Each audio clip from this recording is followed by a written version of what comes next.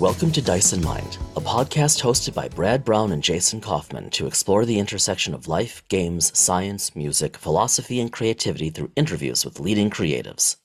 All are welcome in this space.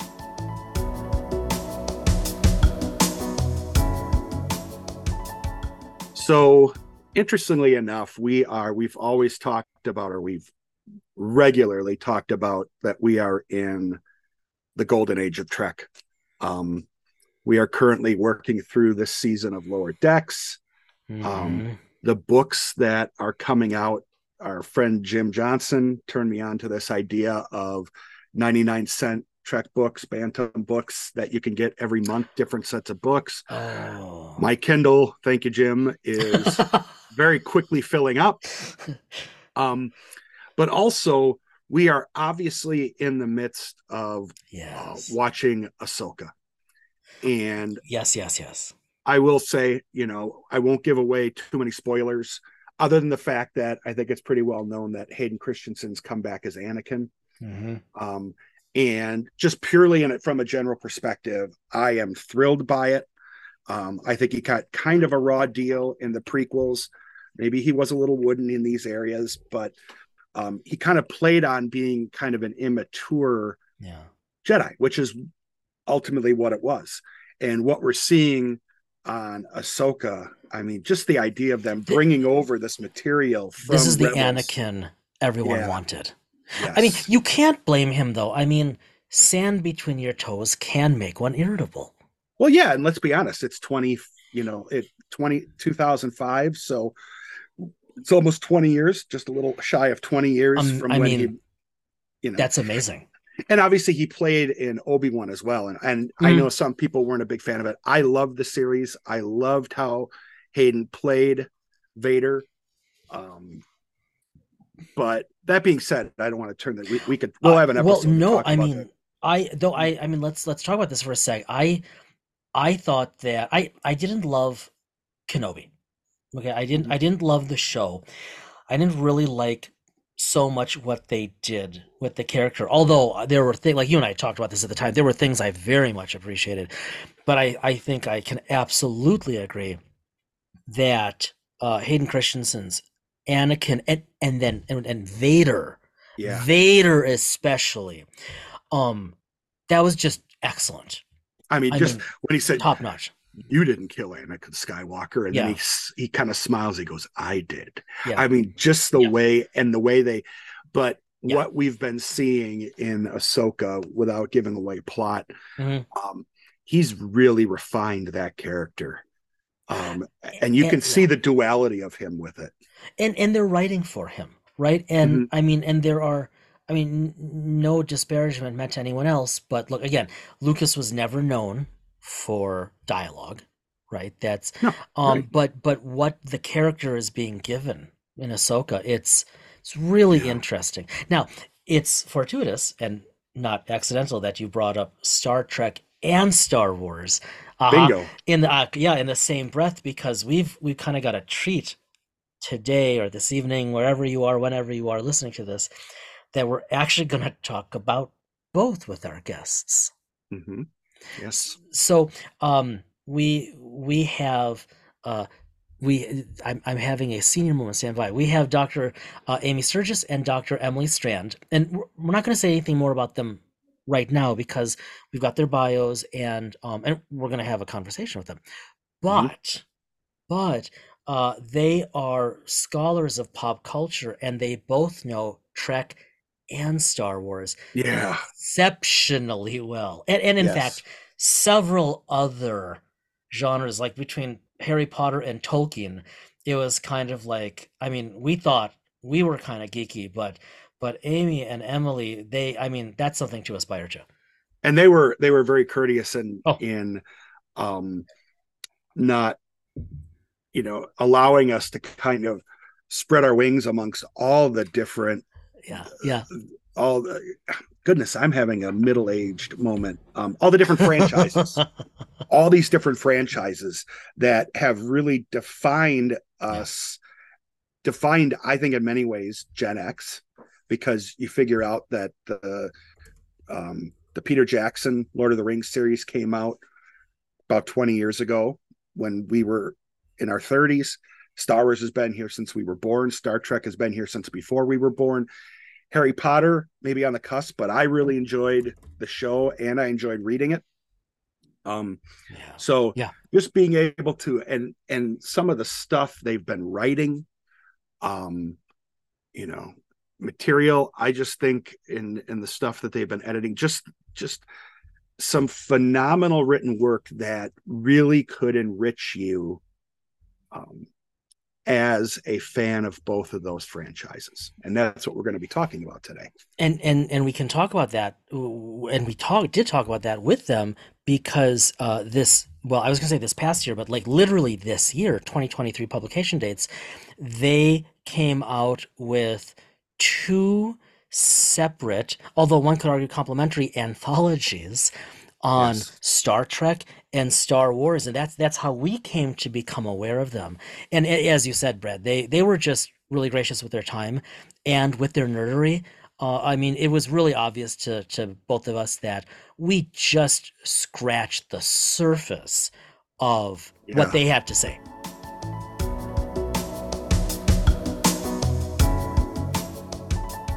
Dr. Amy Sturgis holds a PhD in intellectual history and specializes in the fields of science fiction fantasy, the Gothic, and Indigenous American studies. She serves as faculty at Lenoir Rhyne University and Signum University and staff for the Starship Sofa podcast. She lives with her husband, Dr. Larry M. Hall, in the Appalachian Highlands of Virginia, USA.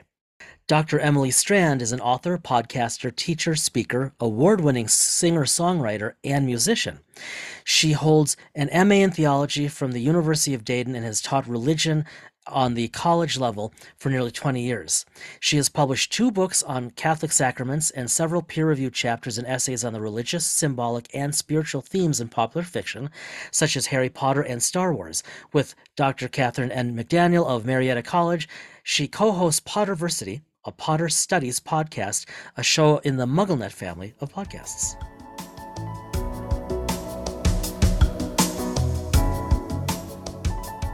So we just hit the record button, but I think we probably talked about 20 minutes beforehand. That's about right. So it's one of those things where we probably should hit record right away just because we've had a really good conversation. Yeah. So thanks Even for coming to before the we hit episode, record. and that's it, right? Yeah. So Amy, Emily, thank you for joining us today. We really appreciate Big it. time.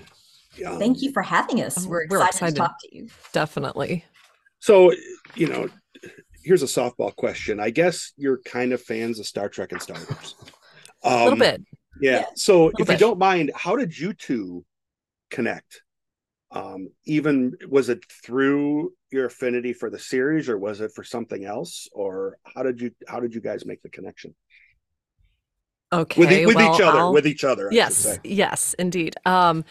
Well, let's see, gosh, going back to, I quit. So I quit my job in 2011 because I had my son and I wanted to just redirect and focus on him for a while. And so as you do, you spend a lot of time kind of looking for connections when you're home with a little kid and you're kind of like, oh. So I was loving Harry Potter. I had been loving Harry Potter for a few years, but that was my first foray into speculative fiction. So I got into listening to podcasts about Harry Potter, especially there was a podcast called MuggleNet Academia that I really loved because it was sufficiently nerdy for me. And so I discovered the Tolkien Professor podcast, which was great, hosted by Corey Olson. And Corey went on to found what is now Signum University. And first it was the Mythgard Institute. And they began to offer courses on speculative fiction that you could take for master's level credit. And so I thought, as a stay-at-home mom with very quiet evenings, I thought that sounded pretty good. So I started taking classes with Signum, and then a Harry Potter focused class was offered. In fact, I don't even think I got the first round of it. I think I was on the second round of you offering, and it was being offered by Amy Sturgis. And so I ended up signing up for that very nerdily. I was definitely trying to be the Hermione of the group. Little did I know that everybody was the Hermione of the group. And Amy was our chief Hermione.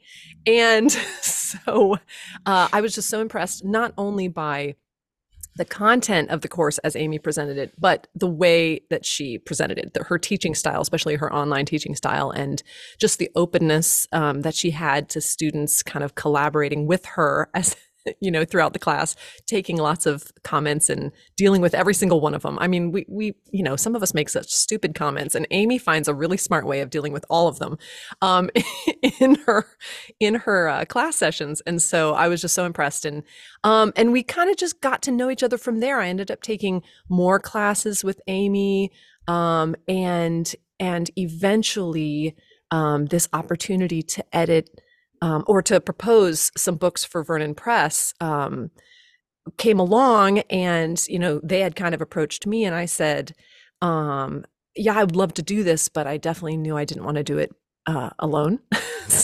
And I thought, who's my ideal person? I'm going to start there. And so I proposed it to Amy, and we went forward from there. So Amy, what's your version of this story?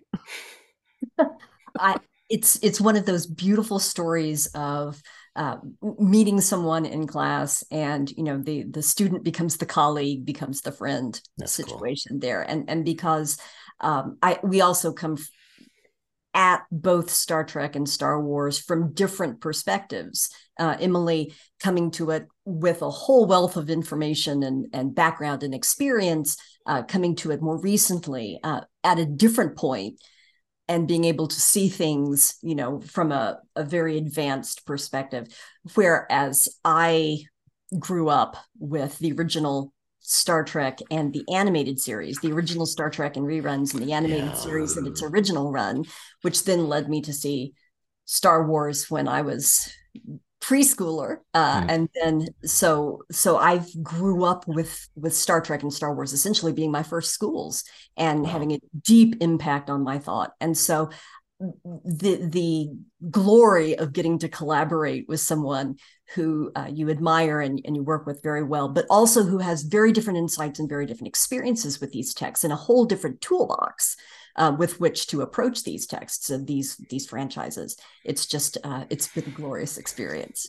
Yeah, I'll just be clear that I took Amy's courses on Star Wars and Star Trek because I was unfamiliar with these franchises. Star Trek was something I'd watched as a kid sometimes, Star Wars I was pretty unfamiliar with, and it's definitely created a monster in me for both of these franchises. But yeah, everything she says is true, and it's fun because I can go to Amy for that long perspective on these things, and when I say something crazy like, hey, this reminds me of this, I feel like Stranger Things is pulling on some of these elements of, and it's like, wow, okay, I see a lot of Harry Potter in Star Wars from the prequels on, and I find that very fascinating, and so yeah, it's a super fun collaboration. I mean, I think things like Harry Potter and Star Wars, Star Wars blatantly, we know this, but a lot of these tropes, a lot of these major IPs, right? They clearly go back to the hero's journey, or some bastardization, to be honest, of the hero's journey, right? And so I think it's easy and fun to draw some connections between them, because like at this point you look at who's doing the work out there in Hollywood, and like everyone doing it seems to have been affected by all of these. And so how do they possibly pull that out? Although I will say, Emily, when you said I was unfamiliar with Star Trek and Star Wars, it's like, yeah, you lost me. How is that even possible? I'm glad Amy was able to pull you to the light side. Man. Yeah, well, my parents are a little bit older. My parents are great generation, and they didn't do science fiction. They did not do speculative fiction. They liked the classics. They're huge readers. I mean, we had rooms full of books in my house, but they were history and historical fiction and all those types of things. They just didn't encourage that sort of thing. They didn't prohibit us from doing that. They just didn't have that around. I think Narnia was probably the edgiest thing I read as a kid. Sure. So yeah, it's just kind of a difference in upbringing, and now it's really funny because I've started sewing and costuming, and my mom, I sew on my mom's old machine, and she says, she's almost 86. She goes, who knew it would be Star Wars that would get you into sewing? And I'm like, me, I knew. I could like that right there. she's like, but she actually gave me, Amy, you have to hear this. For my birthday this year, she got me a Yoda card. I mean, this is huge for her. This is absolutely huge. So my heart just grew 3 sizes right there. Aw. Yeah, my mom was the one that introduced me to TOS. But I was very young. Yeah. How have you found, as you were putting these books together, kind of any synergies between, a book focused kind of on writers for Star Wars and then one for Star Trek? Maybe I'm not verbalizing this right, because Jason, you're giving me squinted eyes. Actually, hold on. Let me interject with a quick interlude here. We should say. I mean, obviously we'll have this in our show notes, but specifically, and Amy and Emily. Well, we were talking about this with Amy right before Emily clicked on, well before we were recording. But what brought you to our attention, honestly, it was the covers of these books. It was because they are gorgeous. We saw the cover, and I don't remember which. I think it was the cover for Star Wars Essays Exploring a Galaxy Far, Far Away, and it was like, that's just gorgeous. And then I saw there was this other post for another book with a similarly gorgeous cover, Star Trek Essays Exploring the Final Frontier, kind of back to back over what, they came out a couple months apart or something. They're these brilliant, beautiful anthologies. And I mean, so I think just to put that in there, because not everyone listening is going to know that up front, these are so fascinating. And we want to know, like what Brad said, we want to know how, like, what was the process for these? Why did you do this? And also, like, what really, really stood out right away was, other than your lovely forewords for each, or your intro chapters for each, you have some pretty heavy hitters in, like, really prominent authors. Like, I've got on my shelf right here, next to the official Shakespeare collection, I have all of the Shakespeare in Star Wars, right? And they are brilliant. I mean, you have some really significant people who wrote and introduced these books. So to go back, sorry, Brett, to go back to your point. No, you've done it much better than I have. No, these are such interesting, kind of comprehensive and robust anthologies, and the people you got, they come from all these different walks, and some really prominent, not just scholars, but popular writers. I mean, fascinating. What can you tell us? Before we dive into the content, I'd just like to give a shout out to Emily Austin, whose original watercolor paintings are the covers of these two books. We invited her, and she's fantastic. Gorgeous. And she talked to us about the vision for these covers, and we are so grateful to her, because you're right, that's the first impression people have, and we're so glad that she's the forward-facing image of these works. Yeah, neat. Absolutely. I'll just start the explanation by saying this is why I wanted to partner with Amy Sturgis to do these books. Not only because she's wonderful, knowledgeable, collegial, and everything else, and my super nerd hero, but also because I knew that through her teaching and her own scholarship, that she has made so many wonderful connections. I mean, we had, in our Star Wars course, we had John Jackson Miller come and speak to our class. And I know she's had other, cool. In the second Star Wars, actually took her Star Wars course twice. That's how much I loved it. Once I audited it, once for credit. She had Rebecca Roanhorse the second time. I know in our Star Trek class, she had Una McCormick, the original number one, speak to us. And it's so wonderful. In fact, I even tuned in on vacation for that one because I was so glad that I did.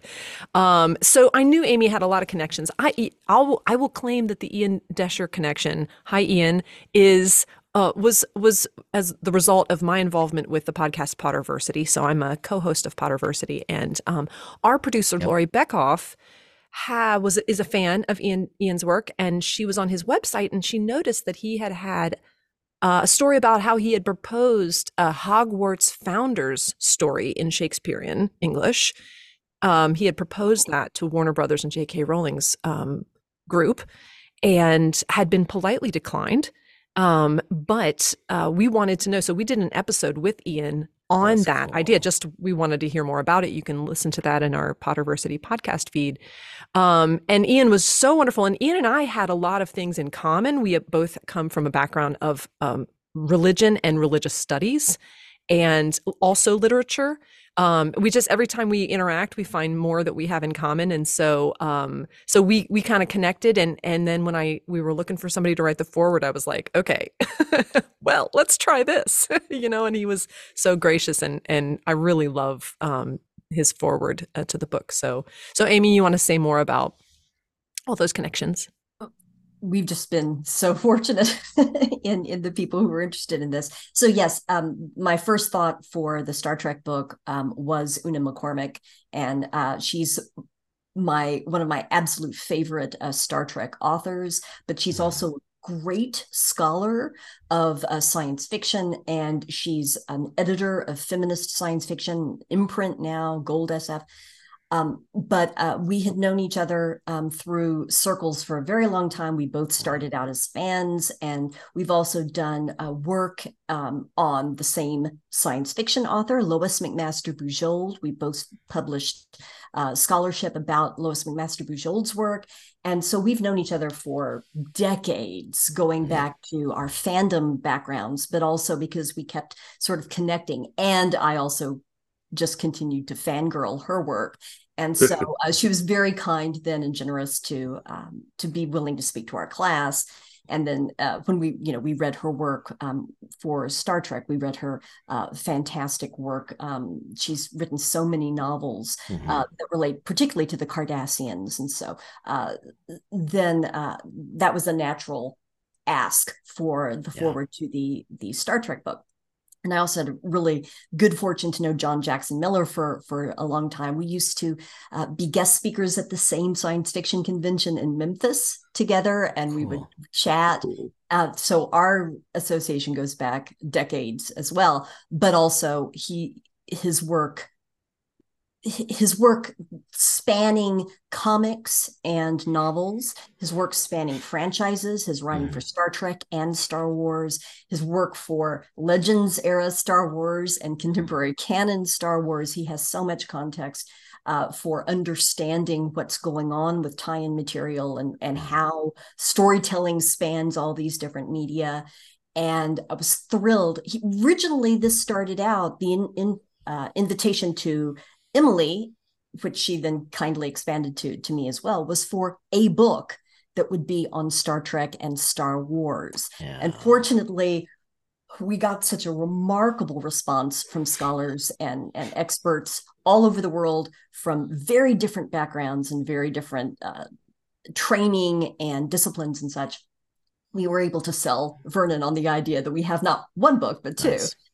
But for John Jackson Miller's work, for example, he had conceived of talking about the relationship between the tie-in material and canon and things like television series and films for both Star Trek and Star Wars. So he was especially generous because he was willing to split that down the middle and write 2 essays from different perspectives, showing how the tie-in material evolved with those 2 franchises, and having this intimate insider view, but also this long scale view. Also, he's a great scholar of comics, and he knows a whole lot about the industry separately. So with that insight, he's able to tell these 2 sometimes complementary and sometimes quite different and contrasting stories about literature and about comics and about time materials, one in each. So those were sort of the perfect ending notes in both of those anthologies, because he was willing to tell both of those stories and give us an analysis of how all of that works. That's just, I'm reading one of his books right now. That's just really cool. So I'm curious, because of I look at the scope of what each of these texts cover, respectively for the franchises, and who wrote, what they're addressing. How did you get your authors? How did you put out that call to solicit that much diversity? Because I know from what you said, and I know from what you've written online, especially Emily, you it sounds like you had many more options than ended up, right? You can only right? Publishers clearly won't let you just, sure, take a few thousand pages and we'll do it all for you and we'll keep it at a reasonable price. I get that, but you had such a response. What did you do to solicit that type of response? Oh, I wish we could take a lot of credit for that. I feel like we just had people show up. Our call for papers was pretty broad. And I will say sometimes as somebody who looks at calls for papers to see if I might want to submit to it, Yeah. sometimes they're really specific Mhm. and they're too specific. They specific me out, in Yeah. terms of like it's a little too narrow, and I can't do what they're asking, or I just am not interested in doing what they're asking. So Mhm. we tried to make it broad. I have slept since we wrote that thing, but I remember us wanting to keep it very open-ended so people could choose that aspect of Star Wars or Star Trek that they wanted, or Star Wars and Star Trek that they wanted Yeah. to address. And so that may have helped, but people just really showed up. Another person who has some name recognition in the volume is Amy Rakow, who writes a lot of nonfiction books for Star Wars, including the New Timelines book, which is just a Awesome. massive. She was on the team that wrote that. Jeez. Just a massive project, really impressive. And she was just somebody who had taken courses at Signum too and wanted to get into academic writing. And it was just a pleasure to walk with her through that journey. And so I just have to say, when I saw the proposal come in for an essay on mothers in Star Wars, I just hit the ceiling with excitement because cool. that is so needed. And I think that the key for me was to find those proposals that were really proposing something new. Yep. And to say something exciting and different about Star Wars. Amy, what was your angle? I agree with that completely. And I think from the beginning, our goal was to pick the best proposals and then figure out what we were doing after that, as opposed to, as you said, over specifying what we were looking for, because we were surprised again and again by these amazing proposals we received. And I was also, there were two things in the back of my mind. One was, as someone who's taught undergraduate and graduate classes on these both of these franchises, my wish list for finding some kind of balance between people who were using a wide angle lens to look at the franchise as a whole through across all of these decades, whether it's Star Trek or Star Wars, and those that were using a microscope on one small part that would still unlock all kinds of meaning and all kinds of new insights. And so balancing those approaches and balancing the disciplinary perspectives and balancing what people were looking at in terms of big scale and small scale, that was important. And the other is something that we talked about over and over again, and that was accessibility. We wanted this to be excellent scholarship, it would go through blind peer review, it would do all the things it would need to do. But we wanted people who loved Star Trek and loved Star Wars to be able to pick it up and understand and not have any barrier to entry with jargon or, very specific terminology or approaches. We wanted this to be something that everyone could appreciate and get something from and find a invitation to the dialogue and questions that would then draw people in and make them want to add their voices to this conversation. And so that was something we were looking at from the very beginning as well when we got all of these amazing responses. So again, incredibly fortunate we were. That's cool. I'm glad you said that too, Amy, because these both came out from an academic press, but they are totally accessible, right? Anyone who's interested, even those who don't get into either franchise until grad school, they are totally acceptable to see what I did there. They're totally acceptable to read these, right? You can pick these up. You don't have to be a pop culture, wonk. You don't necessarily even have to know much about Trek or Star Wars to read these, enjoy them, appreciate them. That's wonderful to hear. Thank you. That's a feat, right? That was the goal.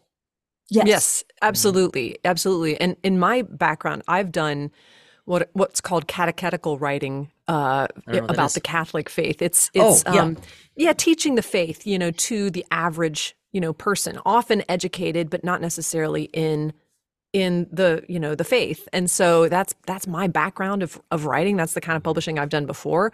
And so to me, I feel strongly that, you know, any writing like that, you know, really should reach, you know, just because it's got footnotes doesn't mean, you know, and I always tell people too with the footnotes themselves ought to be fascinating. You know, if it's there on the page, if it's doing anything more than just giving you the source, if there's any words in there at all, you know, any prose in there at all, it ought to be a fascinating follow-up that doesn't quite fit in the, you know, so I hope even that is accessible to the non-academic but interested reader.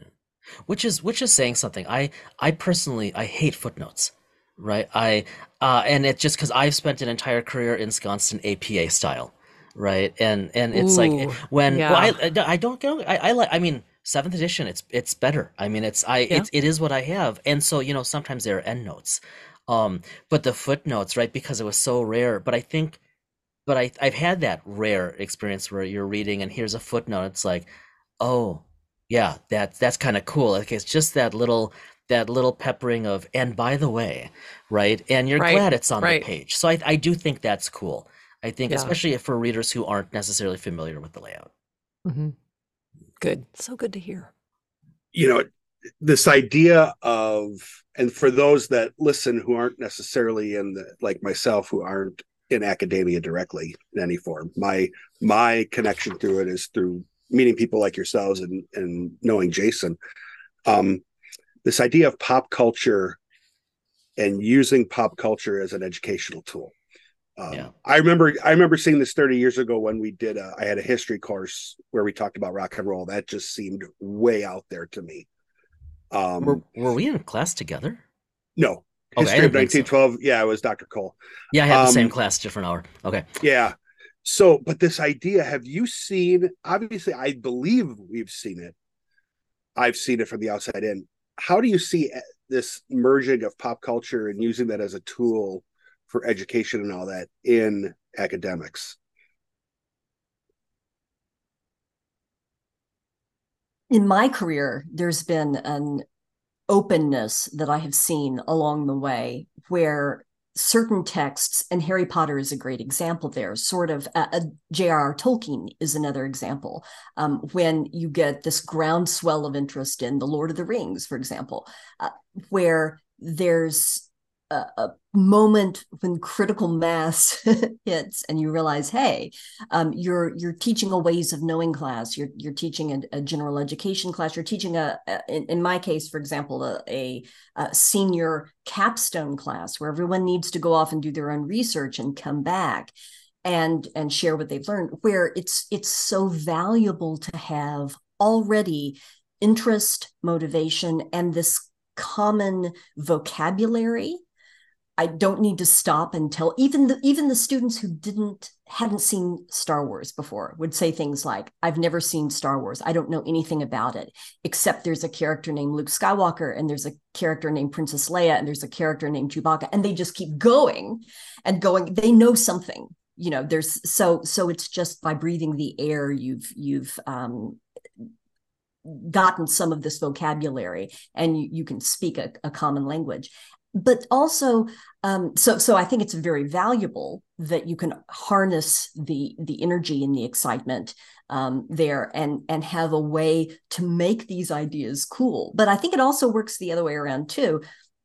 These franchises, these storytelling traditions are successful because they are answering something in us that we want, right? They are using building blocks of philosophy, of religion, of political thought, of history, and that's where I come from. Star Trek and Star Wars have very different ideas of the way history unfolds, and they invite us to think about history very differently, but they both use history constantly in their storytelling. Well, as someone who wants to teach the theory of history and teach people to think about history, think about free will, think about choice and consequences and all these sorts of things, what a gift that is. But they're successful for a reason.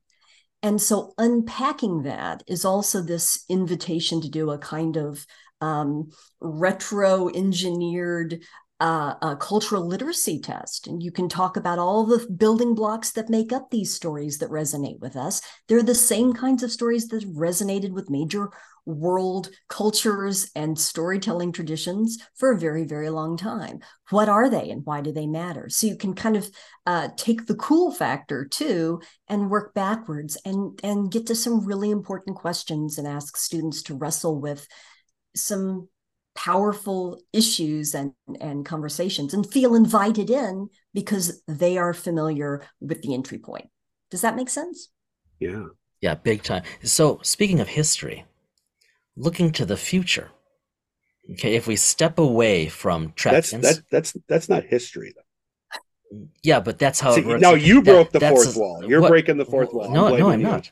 No, I'm not breaking the fourth wall. I'm just saying you are. Okay, I mean, that's fine. But no, I'm being serious here because Amy set me up for it, unpaid, I might add. But speaking of history, if we pivot then and look at the future now, stepping away from Star Trek and Star Wars, because we're talking about that, and you two are obviously deeply immersed in those and other pop culture franchises as a form of scholarship.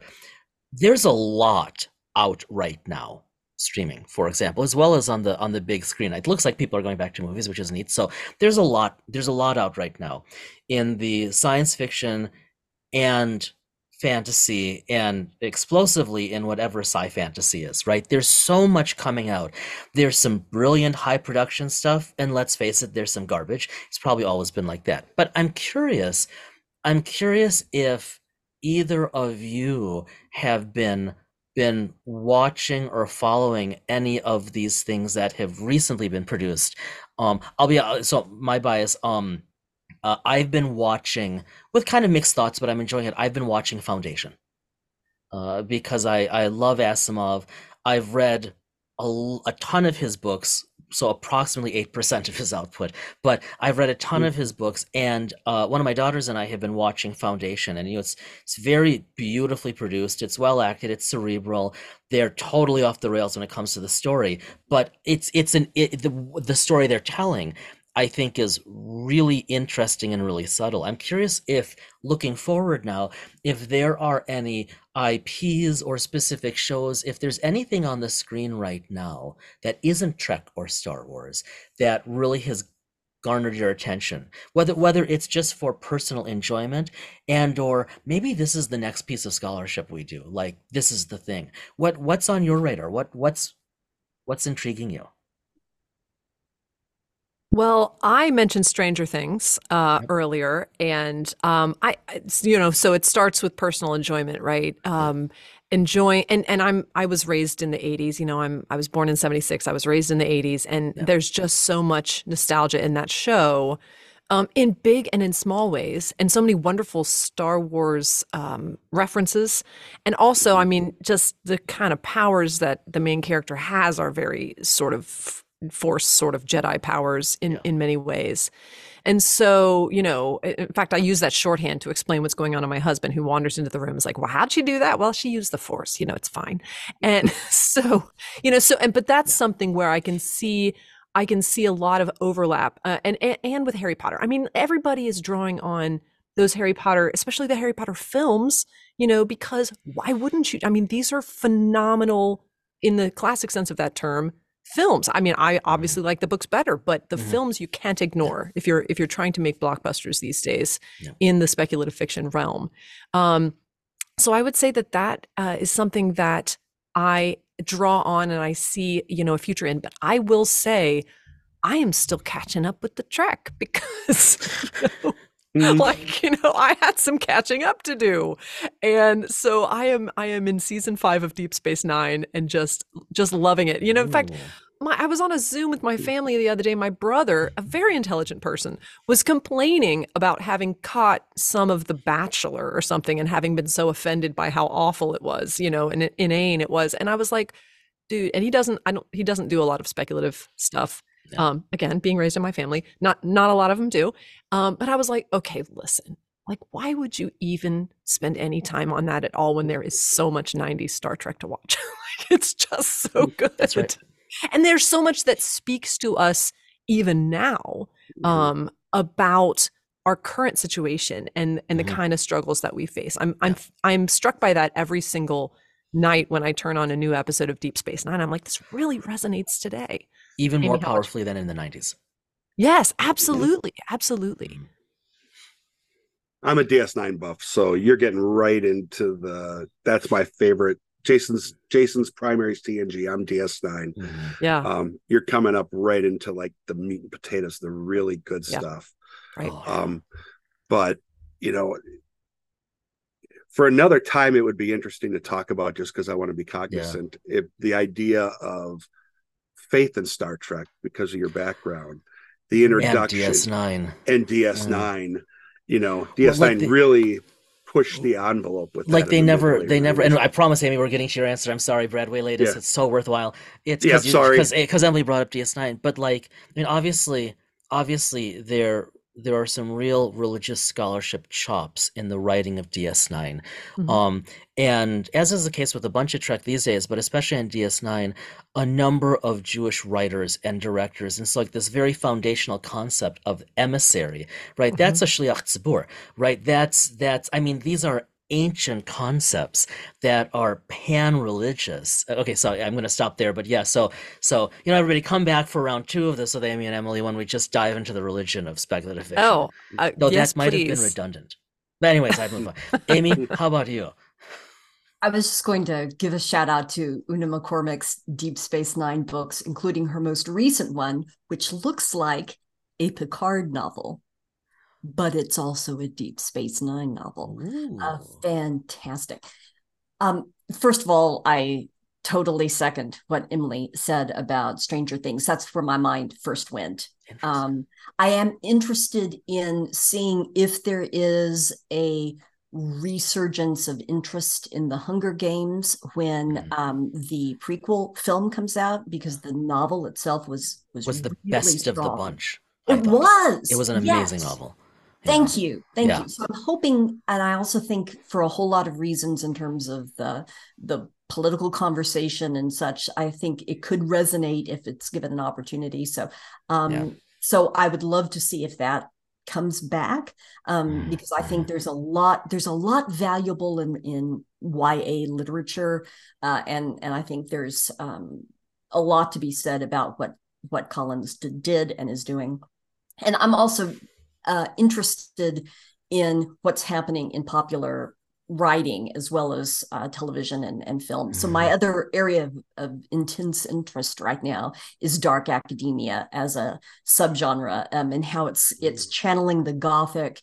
And there's a moment here about higher education, and there's a moment the way that dark academia novels are offering a critique of power structures and power abuse and power inequities, and yet tapping into something that's been around for quite some time in terms of the Gothic sensibility and the outsider mentality. And there's a lot of speculative fiction in quite a few of the YA and adult dark academia works right now. And we're seeing that bleed into television and film as well. And of course, there's some classic films that would also fit the bill, like Kill Your Darlings and Dead Poet Society, things like that. But I'm very interested in that as a phenomenon, and I've had the good fortune to write an essay for Emily for another book on that. But I'm pursuing some scholarship on that as well. So. I mean, no spoilers, but on dark academia. Yes. Wow. Her chapter is about dark academia and how it is, at least in part, kind of rooted in facets of the Harry Potter series. And this is a book that is going to be a companion to our Potterversity podcast. So it's that's cool. Published by McFarland, hopefully this fall. Oh, that's awesome. Okay. Yay for McFarland. I'm biased. So I'm just thinking, like, what would you title a chapter like that? Florida, period. That's it. That's the whole title. Everyone will understand. And it's got Harry Potter. Okay. Yeah. Oh, that's really, okay, we will be watching for that. That sounds fascinating. I didn't realize, I'm really trying not to be sadistic or flippant or just outright sagacious with this. I did not realize that dark academia is a literary, like that's an area. I mean, I knew there were a couple things that have come up, like over the decades there have been like these unique things, but I never thought it was. So my girls are almost just shy of 18, approaching 16, and I've seen a bunch of these books that in retrospect are dark academia. I never thought about it like that. Um, that's cool. I'm gonna have to think about that. That's really fascinating. I had Amy's chapter will be for you then. Yeah, I would love to read that. Absolutely. I will keep my eyes open. Absolutely. I actually had the good fortune to teach a graduate course on dark academia, and I used that essay as part of Nice. the architectural structure there to build the course. But you're right. If you look in retrospect, it can go back. It can go back to the 19th century easily, but just in the 20th century, if you think of Shirley Jackson's Hangs a Man, for example, or Picnic at Hanging Rock, some works that are really key in larger conversations. They fit that bill, but since 2016, there's been an explosion both That's in young interesting. adult and adult Yeah. work there. Interesting to see how that also corresponds to discussions about the humanities and whether or not they're valuable, and questions about higher education here and in the UK and elsewhere in the world. Lots of interesting phenomena there, and of course also the experience of the pandemic too, affecting the desire for a kind of idealized experience. So Okay, that's just Very fascinating. cool. Yeah. Thank you both so very much for spending some time with us this morning. This is so much fun. Oh, thank you for having us. it's been an absolute blast. And I Thank you. and I think we already have topics for next time. We can get you to join Oh, us. yeah, we would love to So, have you back, especially when the dark academia stuff comes out. That sounds way too close to home. That we should definitely talk about that. Well, I mean, there's a reality, right? I mean, if fiction represents society to any extent, then we can look to see what's coming out and what's popular and what's, allowing us to vicariously process these issues and navigate them. And like you said, Amy, this stuff has been coming a long time in the real world, and it's courtesy of the pandemic, it's kind of accelerated to a head now. So just fascinating to me that this is a field of study, that this stuff is coming out. That's just neat. Thank you. I think there's a lot of parallels there between the explosion of dystopian Yeah, works, exactly. a good decade ago and Yeah. earlier, and what we're seeing now with dark academia. There's a parallel there to be drawn. And huge thanks to to Emily and her co-editor Katie McDaniel for allowing me to write about that in their upcoming anthology. I'm very, very excited about that book coming out. We are so too. cool. Both of you, thanks so much. Thank you. Thank you.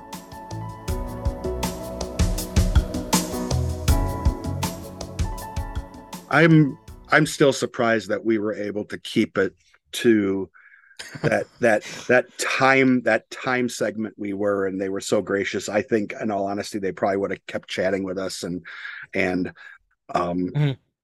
I wow, we definitely have to have them back Well, because and to be continued. So I'm sorry to interrupt, but remember, we won't say anything, but they are working on something.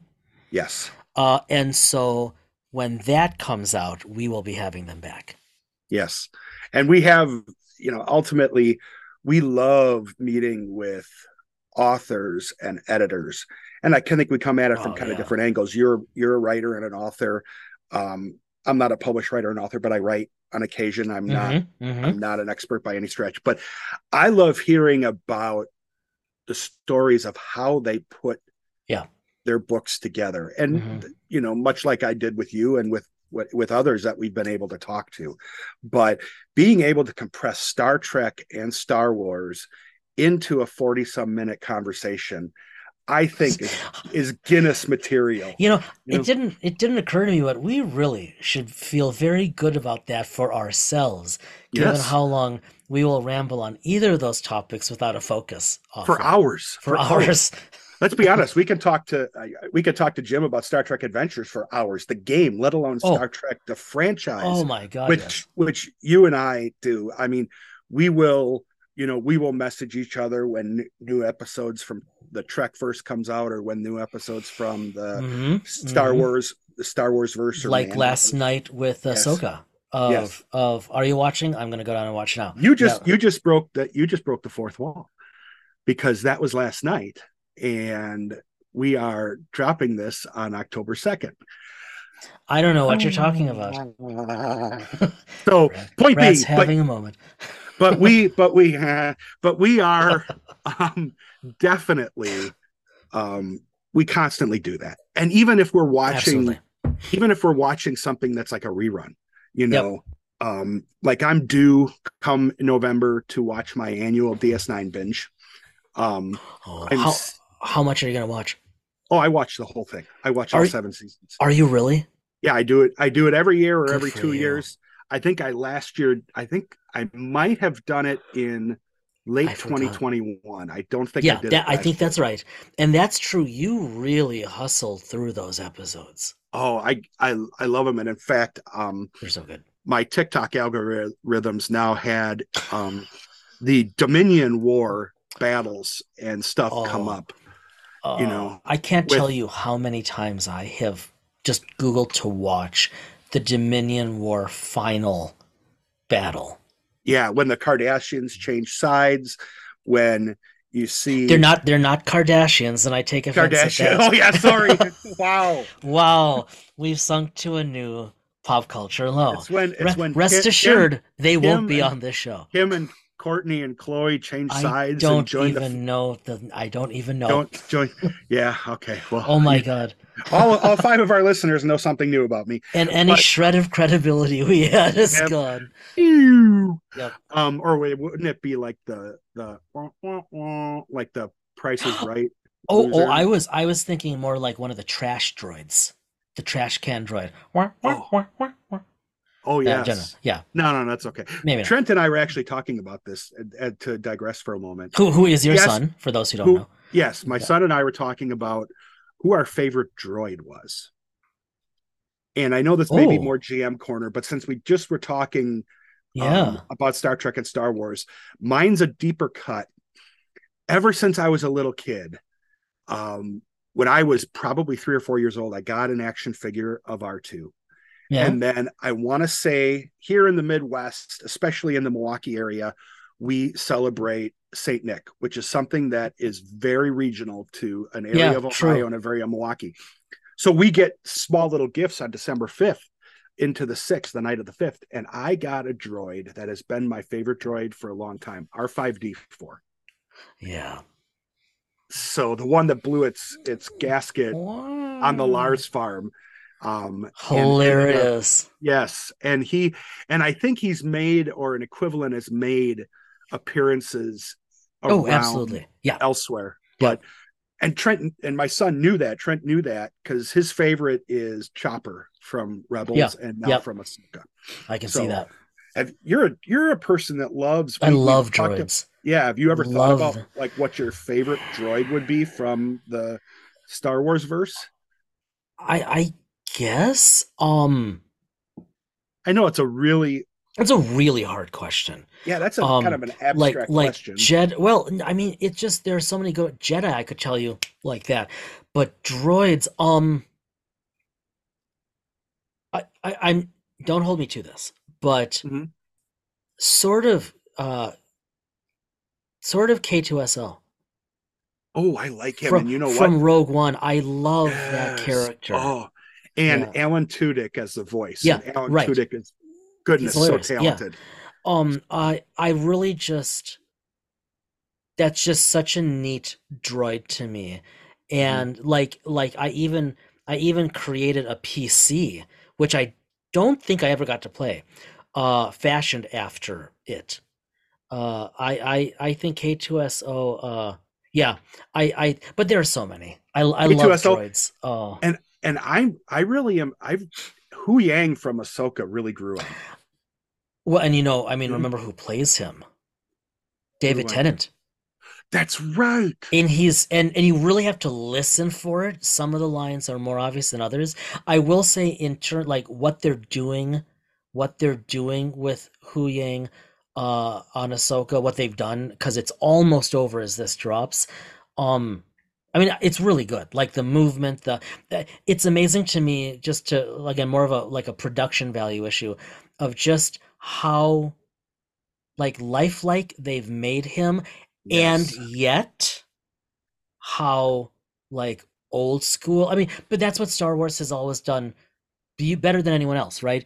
That Lucas's whole thing was he didn't want a future. In fact, it's a long time ago in a galaxy far, far away, but he didn't want a future that was all shiny and Yes. beautiful. He wanted a gritty, lived-in galaxy, and that's yeah. And so I don't know. I'm gonna say K2SO for now.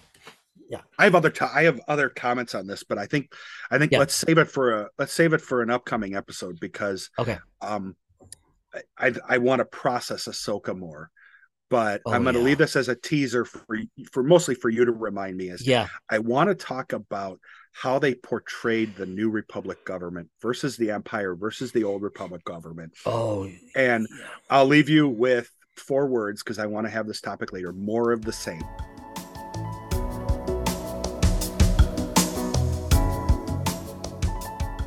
So as we head over to the GM corner, there's a couple things that I've been reading. One of them is the book Leadership in Star Trek. Not familiar with it, but it sounds Yeah, I bet you interesting. are. Yeah, I got obviously this is my co-host Jason and Aaron Peterson's book. I had asked for and was very happy to get a signed copy from both of them. Thank you. Very nice signatures. Aaron signed using his D&D character name. He was which, like, "Is this inappropriate? Is it too much?" I'm like, "I for think me, I would appreciate it." for me, it's great. We won't repeat the name, No, but but it's classic. it's classic. It's not It's great. obscene. It's just No, it's no, no. just funny. Yep. But and so yeah, so I got it, and I got it a couple of weeks ago. Have been reading through it. I'm a little slower with it just because I'm taking it chapter by chapter, and the way it was written, it's very nice. Can break it Where up. they're in a yeah, Yeah. it's not an anthology or anything No. like that, but No. it's very nice where I can read a chapter and then digest. No, good. So, Good. and you and I Glad to hear that. talked a couple weeks back about I like look at the aesthetics of a book and the way it's full justified, Yeah. the font style. In fact, that there's a minor margin if people wanted to take notes. So Yeah. that and Oh, what's he pulling off from the desk? oh, nothing that you've already Oh, seen, but okay. oh, maybe you haven't seen it, but Iron Sworn, not Iron Sworn Oh, Starforged, the the original original Iron Iron Sword. Sworn, Oh, and Iron interesting. Sworn Delve, which is kind of Oh, the those are beautiful. expansion. Okay. Yeah, and these are drive-through RPG books. Okay. So what's interesting is I can't tell. No, these are glued. They aren't Smith sewn, but they are really well done, nice. They're digest size, much like the Star Trek Captain's Log size book. I Yeah, I like really that. like the fact that, and I love a good big tome like Yeah. Paladin RPG. Right. That thing is gigantic. But having these digest size books makes it easier for me, obviously when the weather was nicer, sitting outside and reading. So between Yeah, that agreed. and, there are cards that come with or that can be used with the game. I've been doing a little bit of solo stuff, but I'll be quite honest with you, not a lot. There's been a lot going on. And obviously you and we talked a couple weeks back about needing to get back and doing some of our Star Trek New Voyages Our Trek tech talks. talks. Yeah. Yeah, we're Yeah. gonna get back in the saddle. Yeah. So that's something that we've worked on as well. How about you? Man, honestly, Brad, as we record, uh, I don't have much on my desk per se. Mm-hmm. There are things that obviously we're both watching. But I will just say a bit about this. I don't have much to say about it, but it's worth mentioning. So, I have to catch up actually with this week's. I am intrigued by the very short treks, animated non-canon YouTube videos Star Trek is putting out. Yes. And you and I haven't talked about these yet. Like I said, I need to catch up with this week's. I appreciate very much that they just say, look, these are not, like, officially, these are not canon. These are fun. I never watched the animated series as a kid. Yeah. Never. No. Oh, which that's a great point. Yeah. Okay, so right, so like I don't even think of it as Trek, although of course it is, and it's canon. Mhm. But Yeah. like I never watched it, and I don't actually care for the animation style. Mhm. I know that's against the grain, but I just don't. That's Okay, seven. It's 70s yeah, animation. You yeah, know. it is. And don't get me wrong, it's. I mean, all of the animation back then when we were little looked a lot like that, but this was like more Mhm. stilted or rigid. Okay, that said, Yeah. so um, I It think at reminded the me like the old Spider-Man cartoon. It had that yeah, oh very yeah, that yeah. very kind of that visual type of vibe. And so they've done, the very short treks are made very intentionally like that. I get a kick out of how they intentionally uh fade the soundtrack so that it sounds like it's a reel.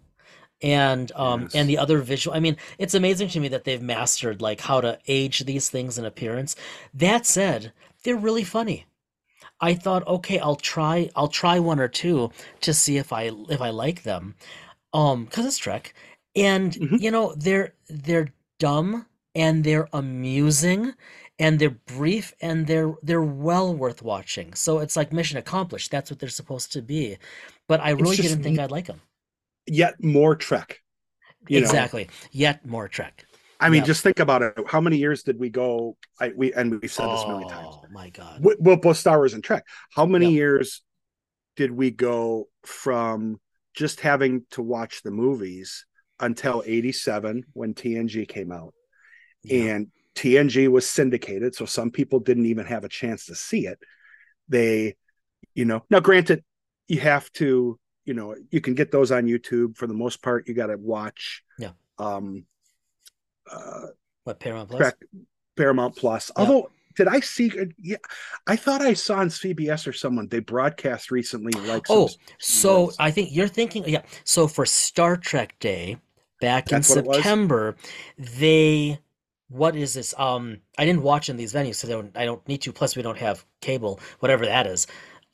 They broadcast, I think season or what was it? They were showing at least one or two episodes on YouTube for free, and then they were broadcasting it on actual CBS. That's what I remember seeing it on because we use YouTube TV. I saw it Yeah, that on makes sense. the Mhm. channel guide. Right. So And so it was a new rollout courtesy of, the strike. It's not like they were going to do a whole lot new. It was a very, very curated. I actually watched that when I was in Phoenix traveling for work on my laptop of the 20 some minute Star Trek Day thing. And it was cute, right? But it's what they could do. yeah, and I tried to get my wife to watch it because I told her that because in the past she's seen Anson Mount as Christopher Pike, and Yeah. obviously that's a good looking man. He's a good looking man. So Yeah. so I tried to convince her that it would be worth watching, but even with a good looking man, she wasn't going to She bite. didn't want to hit Now, it. Yeah. no, no. Yeah. Now I am excited for the newly announced Star Trek series, Dr. Phlox's Medventures. I imagine that's going to be akin to Benny Hill in the future. There's a running joke where I talk about the new series that's coming out with people, and it's about Dr. Phlox. And don't get me wrong, I Wait, don't love toy with John. me. Yeah, I love John Billingsley. He's phenomenal, and He's so funny.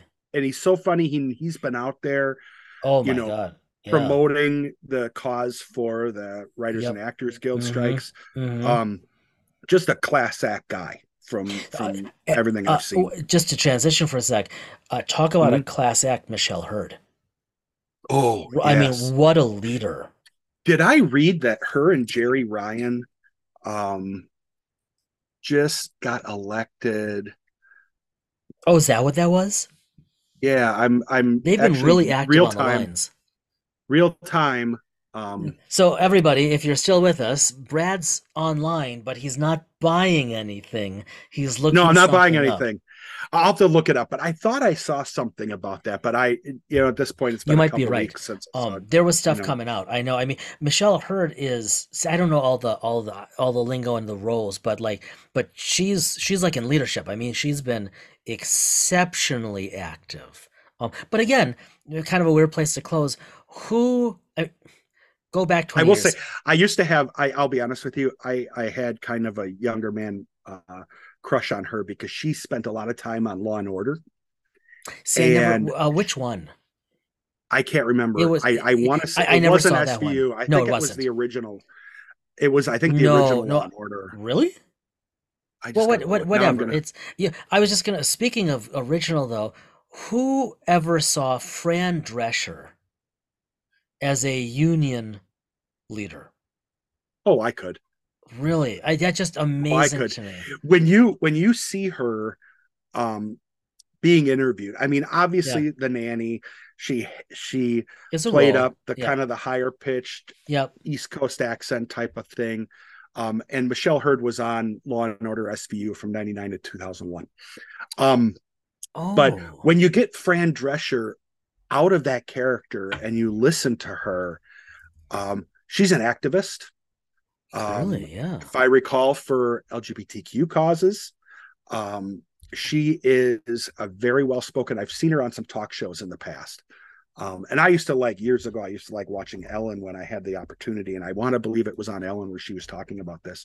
But I Oh, could see okay. her because she looks, and I know there was some challenges with her being overseas for something when it was going on and she took a little bit of flack, but um I could see her being tough as nails with that kind of stuff. Yeah, Just well, because apparently she is. take the nanny character out. Um, very, very, um, very bright, very And driven tough. individual. Yeah. Michelle Hurd played Monique Jeffries, Detective Jeffries. Man, So I mean, my wife and I, God, we watched so much Law and Order, and then you know, especially SVU. Um, yeah, man, I'm gonna have to go back and look that up. Oh well. Anyways, we're clearly drifting. Though it's probably not a bad thing because by this point no one's listening anyways. It's um boy, I know we say this all the time, guys. Uh, but just to put things into context as we wrap it up here, this is already episode 102. It's October. We are scheduled all the way to the end of the year now. We are so pleased with the interviews we're bringing you uh, in the coming months. And then, just as a reminder, come the quote unquote holiday season, as December rolls around, Brad and I are going to maintain our annual winter habit of really directly addressing mental health. And mental health and the RPG and RPG adjacent communities. So stay tuned. And as always, be well, stay well. We'll see you in a couple of weeks.